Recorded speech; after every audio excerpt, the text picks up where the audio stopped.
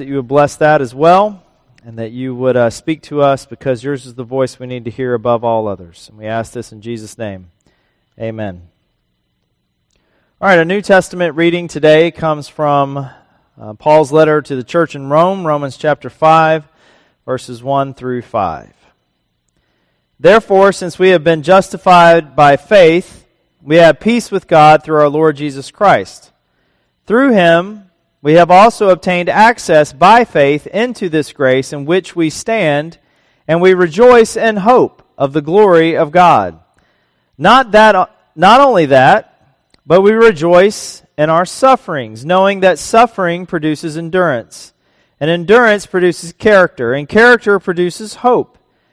And hope does not put us to shame, because God's love has been poured into our hearts through the Holy Spirit who has been given to us.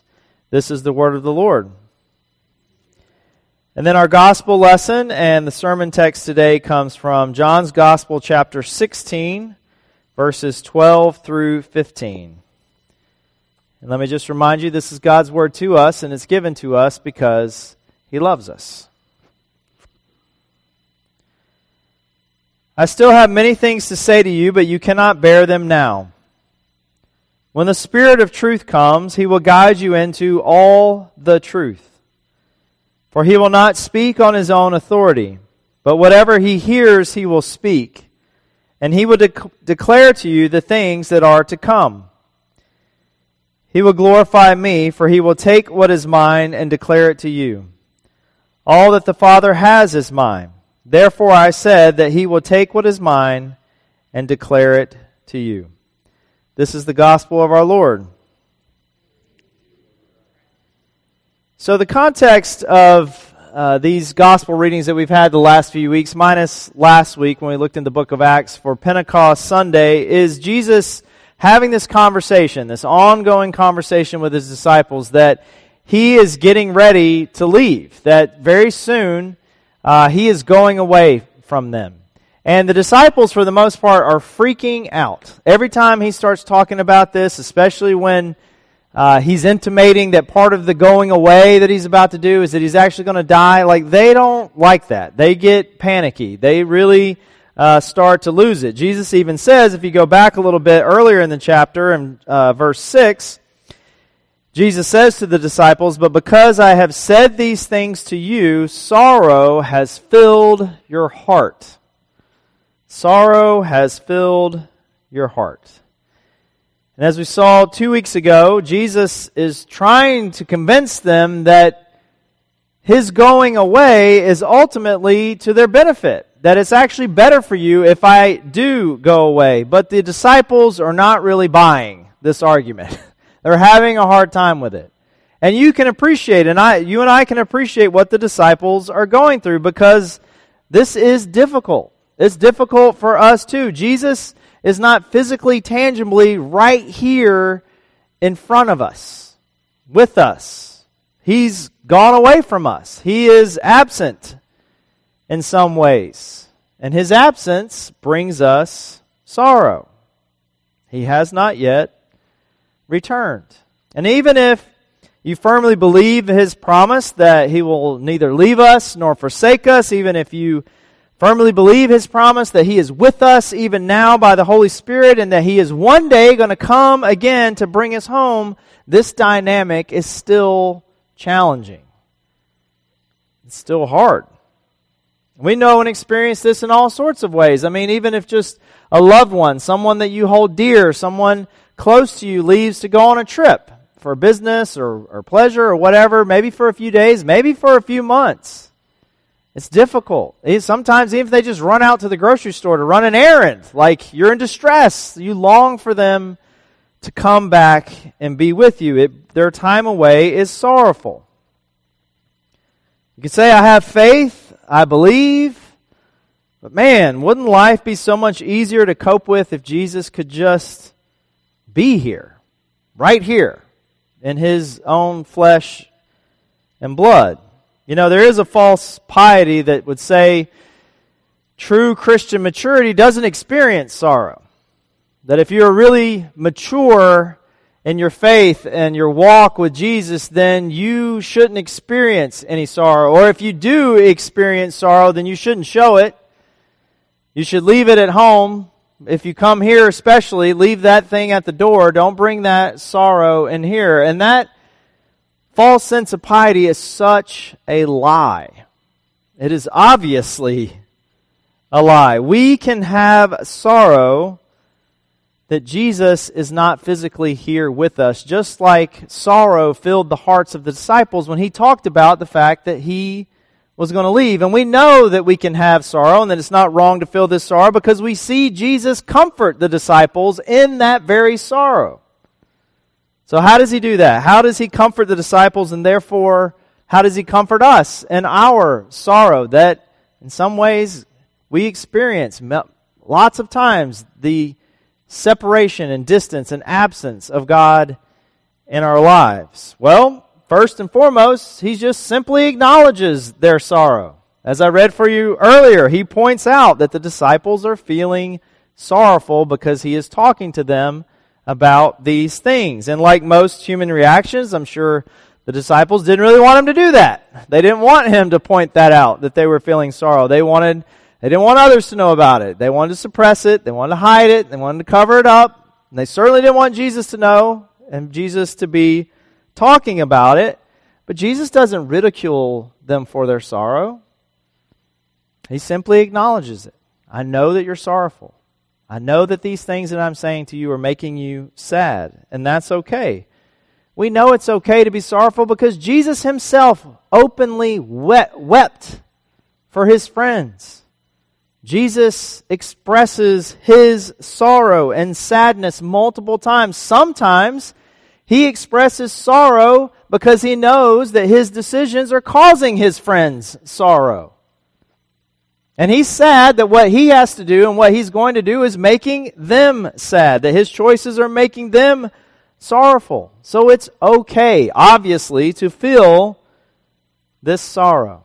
God sees it.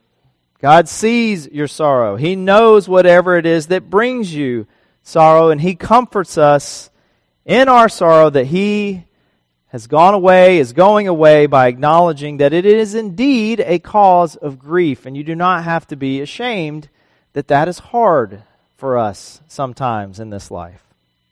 But Jesus just doesn't acknowledge it. Jesus comforts the disciples, and therefore he's comforting us with something better than the certitude we think will satisfy us.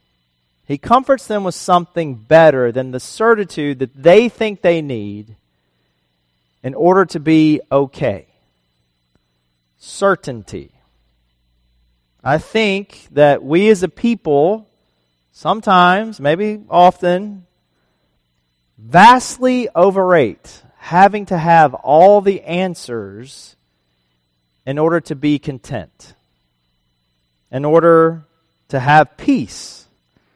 This demand to have all the answers and to be right in order to be happy is actually doing quite the opposite. It's not making us happy, this demand to have all the answers. In fact, a lot of times I think this demand for certainty is at the center of so much of our divisiveness and polarization as a culture.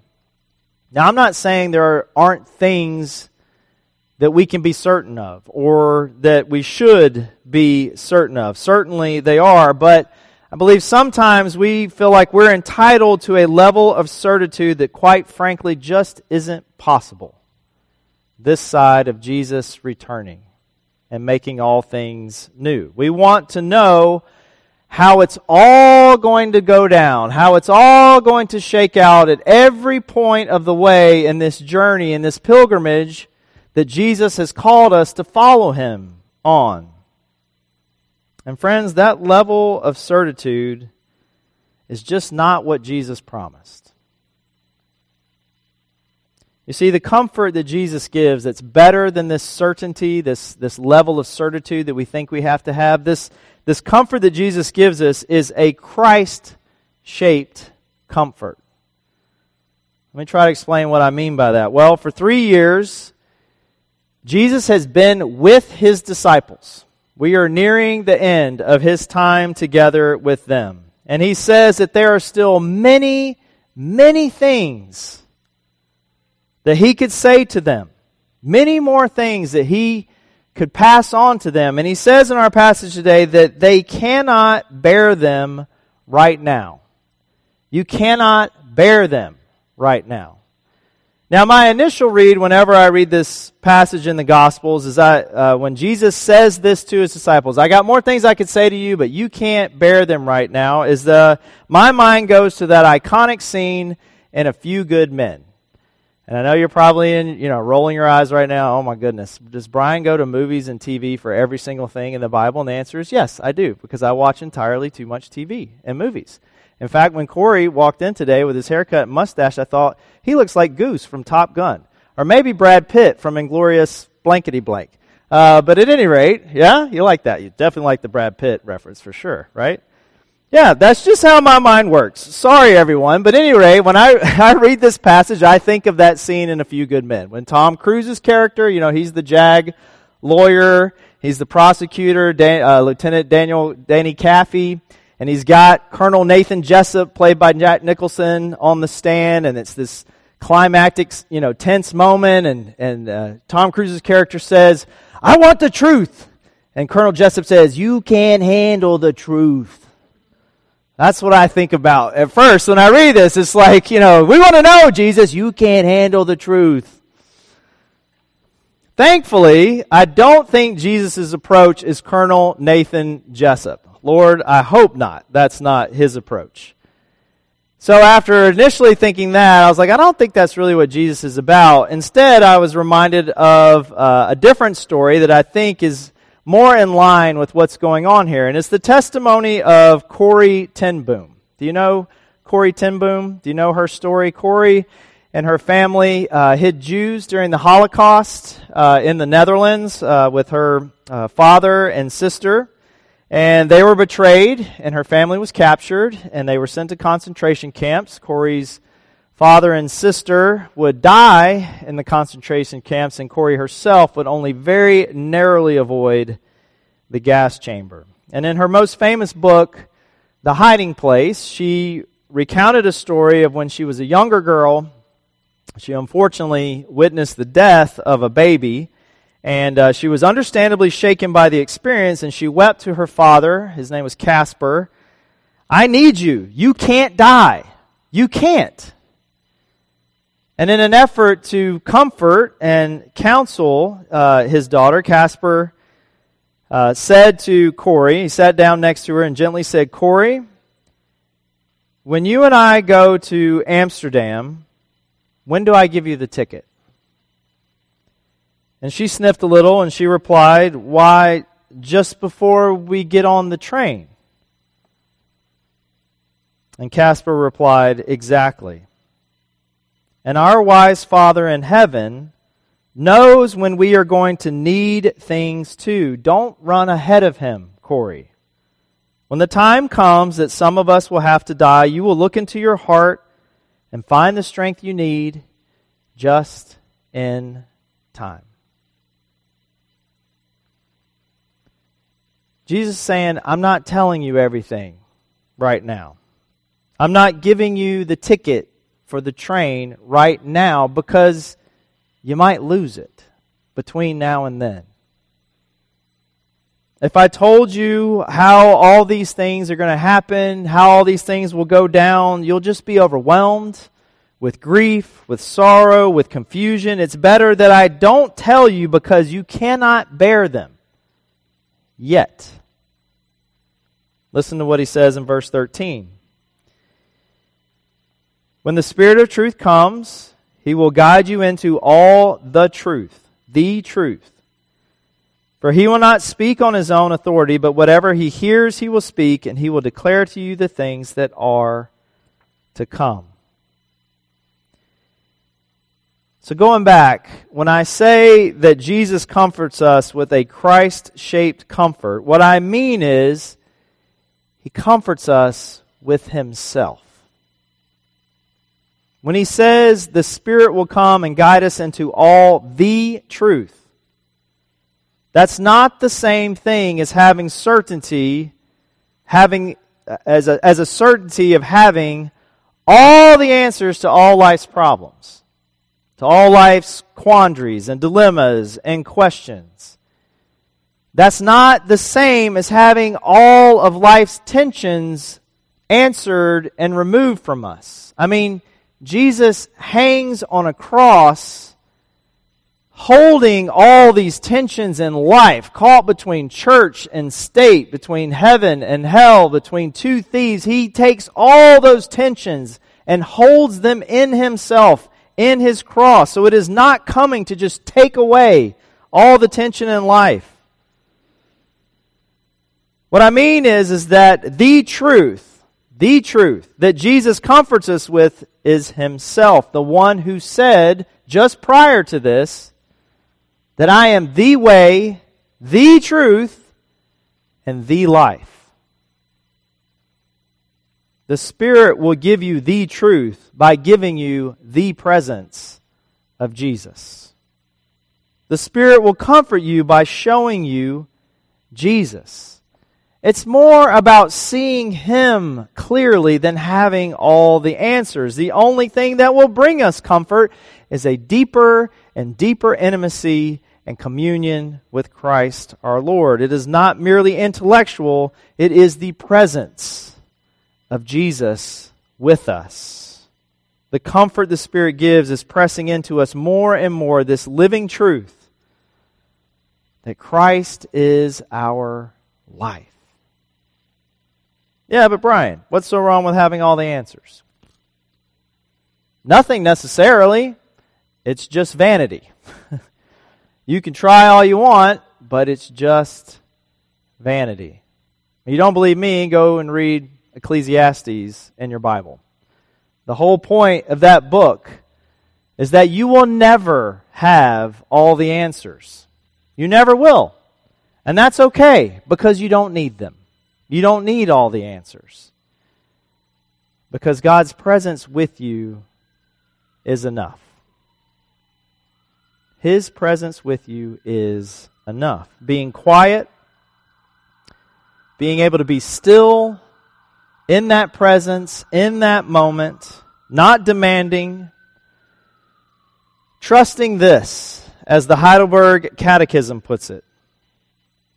The Spirit has been given to me personally, so that by true faith, He makes me share in Christ and all His blessings, comforts me, and remains with me forever. May it be so. In the name of the Father, and the Son, and the Holy Spirit. Amen.